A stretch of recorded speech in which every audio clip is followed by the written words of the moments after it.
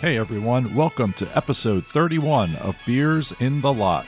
On this episode, we're singing the praises of Kirill the Thrill, Kirill Kaprizov. We talked about winning and losing cultures in NHL organizations. We're really sorry, Buffalo fans. And we talked about the best post-game eats. Hint, it's tacos. So don't forget to follow us on Instagram, Twitter, and Facebook at Beers in the Lot. And join us on Discord at beersinthelot.com/Discord to join the conversation over there. All right, it's St. Patrick's Day. Let's get after it. All right, let's open beers.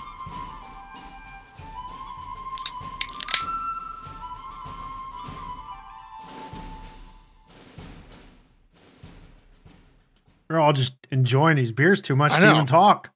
Yeah. Pretty good. That's a lot of blank space you gotta delete. Yeah. I'm gonna leave an extra second just to make it awkward. But, just awkward enough. The person who listens to episode 1 will have no problem. Don't worry. So, Daniel, as you put the glass to your mouth, what are you drinking tonight? Yes, just ruined my drink there. I have Trop Drop and Roll Tropical IPA by Stowfire Brewing. Very tasty. What do you have, Aaron? Drop and Roll. I like that name. I have an Orange Diva Blood Orange Wit Beer, also from Stillfire Brewing. How about you, John? A hat trick for Stillfire Brewing out of Swanee, Georgia. I am drinking the Midnight Voyage Cuban Coffee Stout, which is really good. Eric, what about you? So I'm going to be the oddball.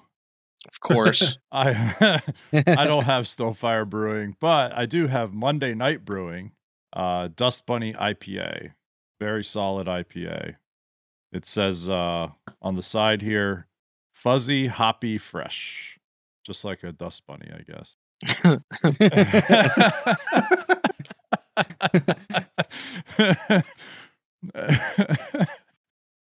I think we should point out the can art on all of this is great. Yeah. Yes. On all these Stillfire cans, it's pretty cool. And both Stillfire and Monday Night are out of the Atlanta area. And all of these beers come courtesy of our friend of the pod, Kevin, who is at Kevin_KJ Cooks and More on Instagram. He does a lot of barbecue stuff on there, a lot of Komodo Joe cooks on there.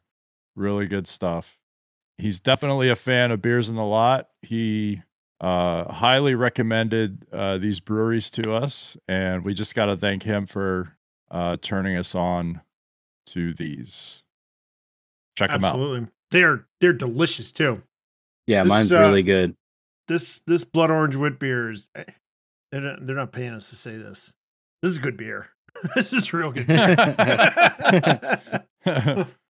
Yeah, the Stillfire stuff's definitely good. The Monday Night Brewing stuff is definitely good. This Dust Bunny IPA is just super solid. So because tomorrow is St. Patrick's Day, I got a Guinness glass. So there you go. At least put it in a Guinness glass. There you go. Yeah, good enough. Yeah, Guinness is going to be my second beer tonight. Best thing about this glass is it can hold a pounder. Oh, nice. Look at that. One pour. There you go. It's great. You don't have to do that quarter pour later on. Yeah. So, guys, we haven't really talked about the NHL in a while. And I think we've all been very excited to watch a rookie out west by the name of Dollar Bill Kirill. Kirill Kaprizov. Kirill the Thrill. Yeah. I've seen a couple of clips that have gone viral on him. He's super hot. He's Hansel level hot right now. He's so hot right now. He's so hot right now. Yeah, he's exciting to watch. He's awesome. Yeah, so my rookie bust for my draft was oh God, I don't even remember who it was. Who was that? Who did I pick? You picked up Lafreniere. Lafreniere, yes. Yes. And I dropped him like 3 weeks into the season there. 2 weeks overdue. Because Kirill The Thrill was tearing it up, and he's doing good for me on my fantasy team. He has single-handedly made me turn on Minnesota Wild games. For the first time in decades. Right. Whenever in the existence of the Minnesota Wild franchise, because it was expansion, right? Could you say that there was a player that they had that made you turn on their games? Well, then, like, remember when Parisi and Sutter, the first year they went there, you turn the games on because you're kind of like, oh, maybe they'll. For Minnesota, years and years and years, they hung around. They were that team that would always make in the playoffs as like the 7th or 8th. Every now and then they get by someone or push someone to 7th game. And then after that, you just kind of shrug your shoulders. You're like, meh, it's Minnesota. And then you just move on. There was nothing, I wouldn't say special because there's a fan base and they're very passionate, but it wasn't anything to get me or a casual hockey fan to really go, oh, I want to watch that. Because for us, we've talked about it. I want to watch Connor McDavid. I want to watch Colorado. I want to watch other teams in the West. I want to watch Vegas, all those guys. Like, if I'm watching a Western Conference game, those are the teams I want to watch. You notice he didn't say he wanted to watch Edmonton. He wanted to watch Connor McDavid. Connor McDavid. Yeah. Right. Sorry. I'll watch Connor McDavid. Yeah. But let's not get confused here. It's true. But if you're turning on that Oilers game, you're turning it on to watch Connor McDavid and maybe Leon Draisaitl. You're not turning it on to watch Ryan Nugent-Hopkins. You're not turning it on to watch I don't even know who else they have. Darnell Nurse or somebody like that. Like you really don't care about the rest of that team except for the top 2 guys. And it's the same thing with the Wild, right? They have Kirill Kaprizov, and he's awesome. So good on his edges, just owns the ice and the puck. And every time he's on the ice, stuff happens. They're generating chances. But who else is on the team? You named Sutter just because he signed that disaster of a contract. Parisi's still there too. Don't worry. Right. He's finishing. They're both there. He's finishing out his career on that disaster of a contract. And that's the only other player you probably know, if you're just flipping around on the NHL TV looking for games. What did I say earlier in our group chat? What's the one guy? Greenway. Oh yeah, Jordan. Eric and I were like, "What? Jordan Greenway's great." We're like, "What? You don't know him?" Yeah, I know. I mean, I know him. World Junior star. Come on, but he's not on my radar because he's on the Minnesota Wild. Like, he's played almost 200 games with him, and I don't have any familiarity with him because I never see that team. I never watch him. They're just, He was on oh yeah, he's a big deal. I'm pretty sure he was on the last U.S. Olympic team. Yeah, he was one of the kids. Yeah, he was one of the kids who was in college, went over there, did very well. And that's probably the most I've seen him. Well, and so one thing about Kirill, he is a rookie. No one says this, but think about like the last really good Russian player to come over on an odd rookie, not necessarily contract, but he came much later because Kirill, I think, was like drafted in what, like 2015 or 16, something like that. Yep. Yeah, in the 5th round. Exactly. Panarin came over late, much later than a normal rookie. He was not fully developed because he definitely got much better after playing in North America, but wouldn't necessarily say late bloomer, but late bloomer by North American terms technically, because he was making money over in Russia playing. I think that the KHL, it makes a lot of Russian players feel very comfortable. So the allure of the NHL, I don't think it is what it used to be. I think so. I also think there's a development path there too, where like Kirill, we were looking at it today. This is the only reason why I know. I'm not an insider. I don't know the kid, but he spent a lot of time. He spent basically the full 4 years in their junior league, that MHL. Then he made the jump, not straight to the KHL, but I think he was bouncing between like the lower pro league and then the K, and then he ended up full time in the K, and then he ended up over in North America. And I think that speaks to sort of a development path that maybe more Russian players might take or should take or are taking, because it clearly helped him, and it was clearly the right way for him. Yeah. Well, and two, And two, in Russia, I mean, I know a lot of people throughout the hockey community kind of they have this negative stigma because of the, Red Army teams have passed, but their hockey programs normally are set up similar to like, English Premier League systems where you're in a program at youth and you graduate to junior and then adult. They try to do it the right way. I know there's a big Canadian skills guy, Daniel Botchner, who's amazing at skill development and whatnot. He works with either SKA or CSKA, one of the two teams over there. I can't remember, but he follows, he's the head skill director of their program over there, and they try to do it similar to an English soccer league team. I think I've talked about it before, but what you're talking about is like the European club sport model where it doesn't matter. It really doesn't matter like what age you are or where you are in skill level. They have a place for you to play and you can play there. And then there, from that level and that age, you have a path to advance if you want to. And I think that's common amongst, European club sports, whether it's soccer / football or hockey or whatever it is. I think that's pretty common, and it's a different culture. Oh, absolutely. So pretty interesting, but kind of cool. The last two late bloomer Russians, Panarin and Kirill, just come over and play really well right off the bat. I hope he's in Minnesota for a while because like we were saying it, with the relevancy thing. It'd be nice to see Minnesota, especially that fan base, just do really well.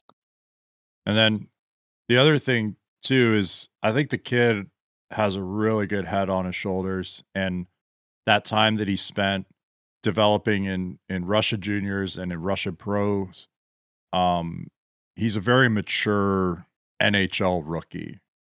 And the reason why I bring it up is because we started talking today in Discord about him because Greg Wyshynski over at ESPN published this article, and there was an excerpt that was floating around from the article about Billy Guerin, the GM of the Wild, saying, hey, when we brought in Kaprizov, we went to him and said, hey, do you want us to find a Russian player, a Russian vet to help you kind of find your way in the NHL and find your way in the room and all this?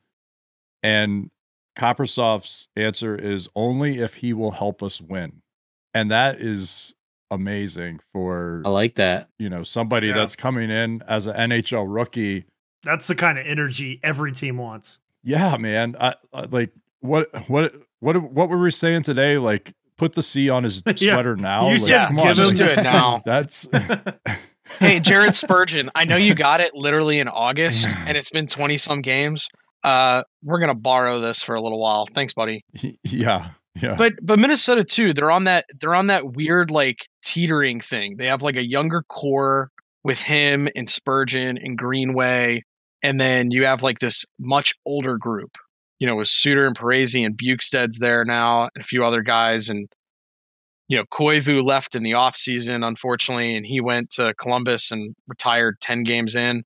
I guess he was sick of what's going on there, which is kind of crazy. but did I see Laine get benched the other night? Again. Yeah, weird. Ugh. It's like Groundhog's Day. Yeah. Ugh.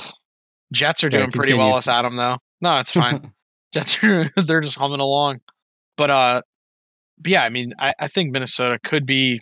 I mean, it all depends on how it shakes up in the coming years. But it's funny, Eric, you mentioned the development thing, where Alex Galchenyuk is now playing in the AHL for the Toronto Marlies, and I saw some like blurbs about it today because Kyle Dubas had his presser, and there were, a lot of people were kind of saying after, like, yeah, Alex Galchenyuk has never played an AHL game, like to get his confidence under him to maybe get back to some of the basics because the last couple of years he's kind of lost it. Minnesota was one of his last stops, and you would think if there was a place where they needed a higher end offensive guy who could drive a little bit of the play, because he does have all the talent in the world, clearly doesn't work for whatever reason. And you don't know why. But Kirill, I mean, he definitely did the development that he needed to play at the NHL on a high level. Granted, very small sample size, his rookie year. Hopefully he continues because it's exciting. It's definitely exciting. And I want to take a quick second here just to continue what has been going on for years now and just say that Ryan Suter's contract is absolutely horrid. $7.5 million AAV. He has 8 points this season and 0 of them are goals. He is wow. that's horrid. I feel bad for Billy G trying to deal with this. Aaron, are you telling the Minnesota Wild that the 4 of us will go play for them and absolutely take the full contract amount, split 4 ways? Absolutely. Yes. Sure. I'll fight anybody they want. Anybody. We could probably get 8 points between the 4 of us. I think we could. Yeah. Likely. Does anyone know Russian? One of us has to play on Krill's line. One of us has to play with him. We gotta know. What's his thing? So basically you play on his line, you're like, just put the puck near him. Hopefully I get that assist. Absolutely. I'm gonna stand on the blue line, and then as soon as the puck crosses, I'm gonna go to the front of the net and dodge pucks. Just go as best I can. Just go stand in front of the net and play target. Yeah. Let him hit you. I'm gonna plant my stick on the ice, and you just bank them in. Think about Minnesota, though, right? That is a really big hockey market, or it should be. It's its own USA Hockey district. Just think about it that way too, right? And the high school tournament, probably not this year, but every year fills the NHL arena for that week or whatever. Minnesota it is essentially synonymous with hockey. I mean, it's like that's the state of hockey, central, right? Yeah, it's hockey central for the United States. It really is. Yeah. So to have an exciting team there, that's great. Yes, they need it, and if Kaprizov kicks that off, that's awesome. Yeah, and then when I think about Minnesota, then I think about another hockey market that deserves more, and people dunk on all the time. You're talking about those guys who wear blue and yellow. We're talking about Michael Jordan from the free throw line dunks. Just these epic dunks. Buffalo deserves Buffalo deserves way more, to say the least. Yeah, I think I feel so bad what you're for trying them. to say has basically already been, implied. Yeah, I mean, when we were watching the Penn Sabres the other night, I was like, man, it looks like a pickup game. The Pens were nonchalant about everything, and they were saberized. I think they put up a four spot on them, right? Yeah, but they didn't even look like they wanted to be there, and the Sabres didn't even look interested. And then Riggs said that was it last night? When they played when they were right. Washington was up there. It looked like a pickup game. It looked like our game on Sunday night, where the teams were not exactly even. Not quite. Okay, on Sunday night they weren't just and it looked like that. And I think the thing that ticks me off the most about the Buffalo thing is when it happens in any other city, usually at some point, ownership or management goes, we're burning it down. We're going to figure something out. And it's like they've been doing the same circle of insanity in Buffalo for years and years, where everyone from management to ownership, etc., players, they all say the same thing. They're like, man, we really got to put our bootstraps on and go to work. And it's like, well, at what point does that happen? It just doesn't. Yeah, you can say it all you want, but until people start actually doing it. And, a lot of people, I don't think, remembered the comments that Ryan O'Reilly made when he got traded to St. Louis about it all, where he said, when you get accustomed to losing, you're just stuck in losing. And especially if you don't care about it, nothing will happen. A lot of people in Buffalo were like, that's a lie, Ryan O'Reilly. You're a jerk. And then he goes and wins a Conn Smythe and a cup with St. Louis, a team that was actually at one point in the year where Buffalo normally occupies, close to the bottom of the standings. And they got rid of their coach, hired Berube, figured it out. jumped up the standings and end up becoming a dominant force in the playoffs. So who knows what's going to happen? Because I remember in the offseason they got Taylor Hall. We were all excited. We're like, oh man, maybe this will be it. Maybe this is what they need. And it's far from what they need. And it almost reminds me of some of the stuff that Edmonton did for years. That Edmonton, you could still say kind of does, because Casey Middlestat's just floundering there. When he left the World Juniors in 1 year, everyone thought he was going to be the next great center and winger in the NHL. Nothing happened, unfortunately. You got to wonder too, though. Like some clubs kind of have a culture of winning. Like, I hate to pat ourselves on the back here, but the Caps and the Pens are winning teams. They win a lot. And you got to think that the players coming into that team see like the recent records and see the recent performance of the team. And they kind of have this idea. It's like, okay, that's the standard that I have to play to. So you wonder about the guys that are going into Buffalo, even good players like, say, Taylor Hall. And they see this previous record, and then they kind of get a feel of how the team actually competes on the ice. And you got to wonder if they don't get sucked into the same vortex of a culture of losing. It's a true culture, right? Like, yeah, what you're talking about is generational effects, right? So, and single players, even multiple players coming in, can't really change that.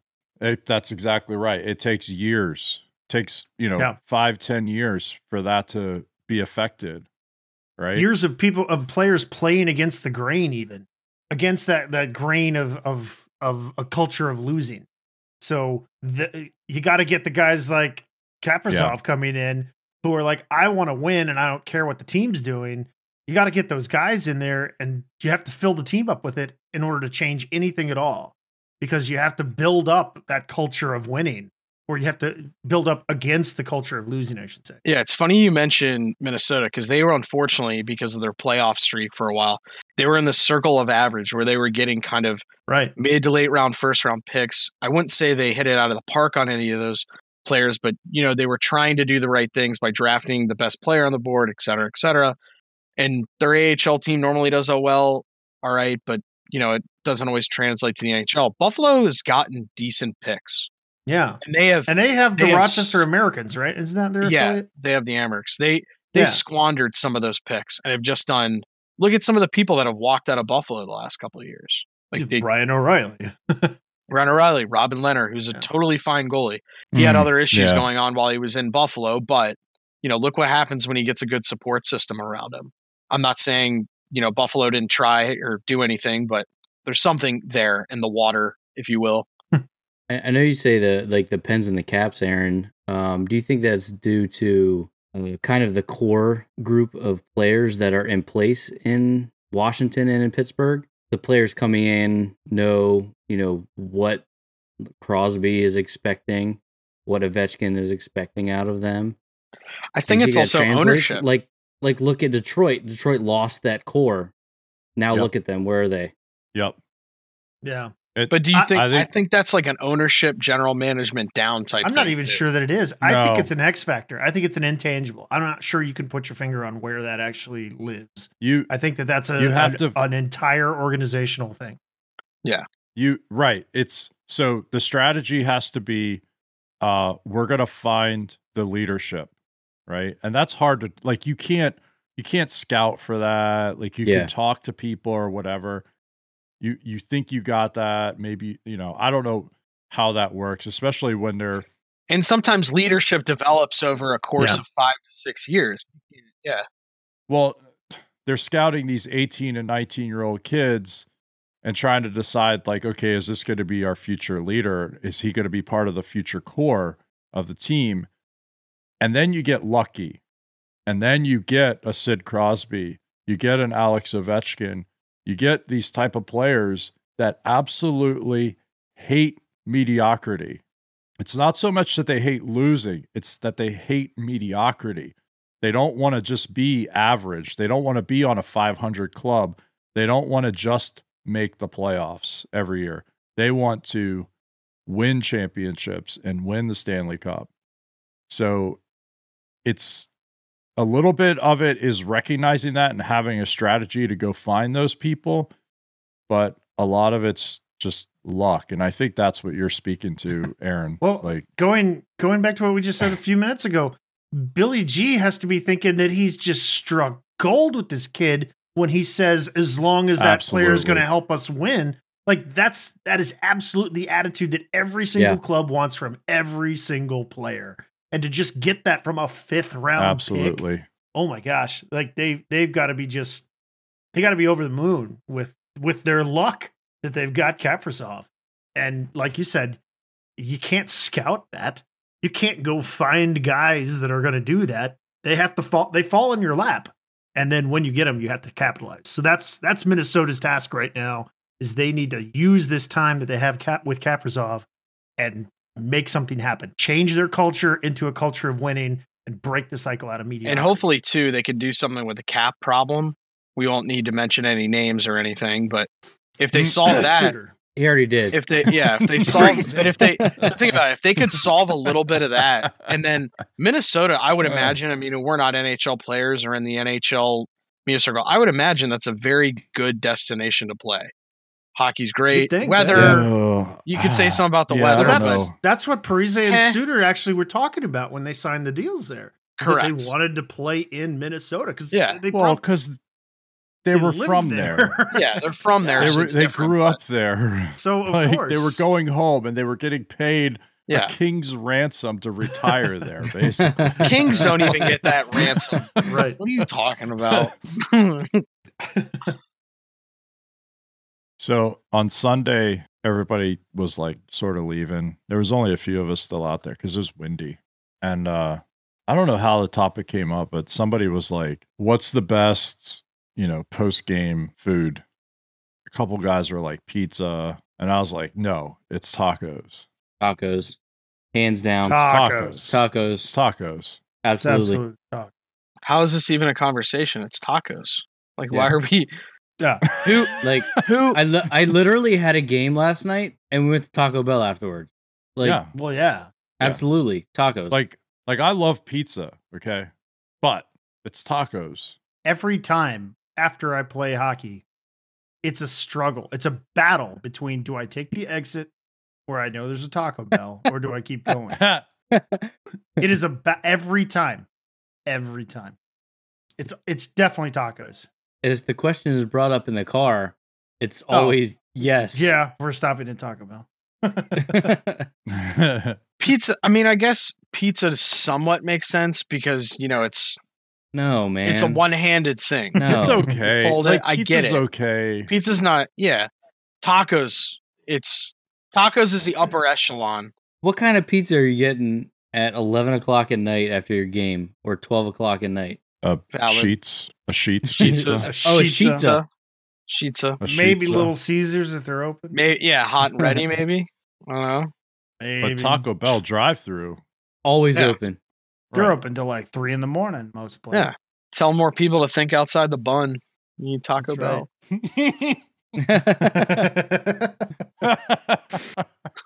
John got me. I almost spit.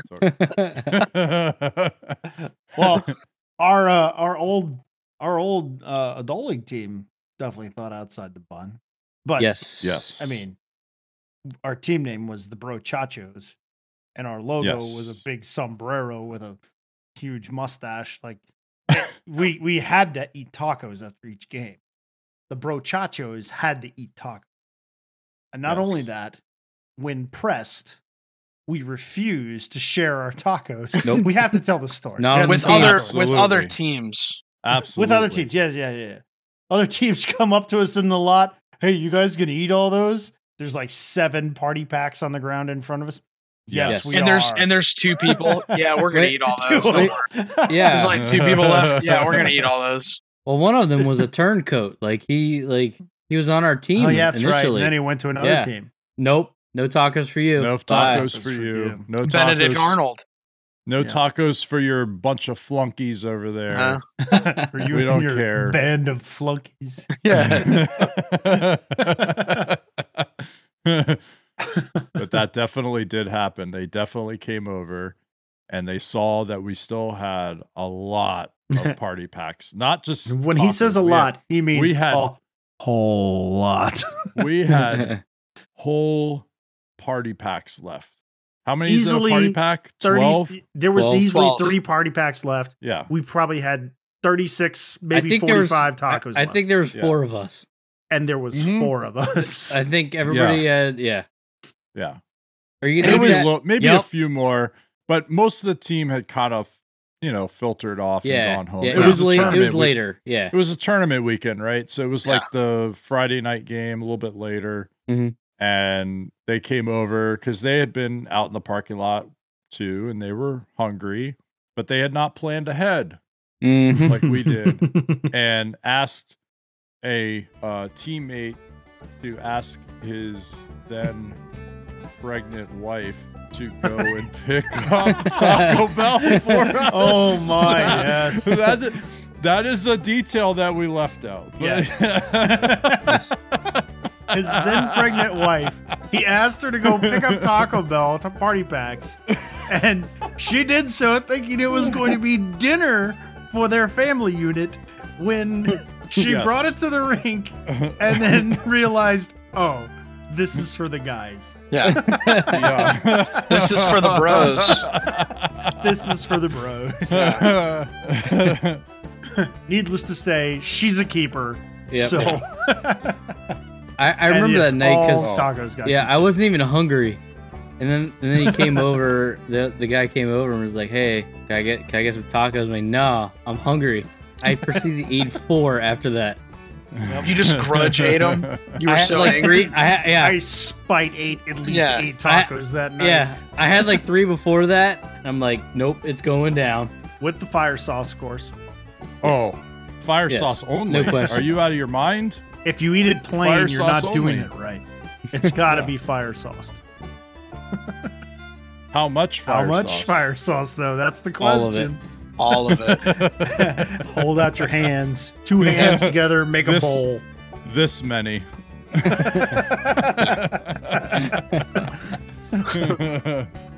That's going to do it for episode 31. I don't know about you, but I'm hungry for some tacos.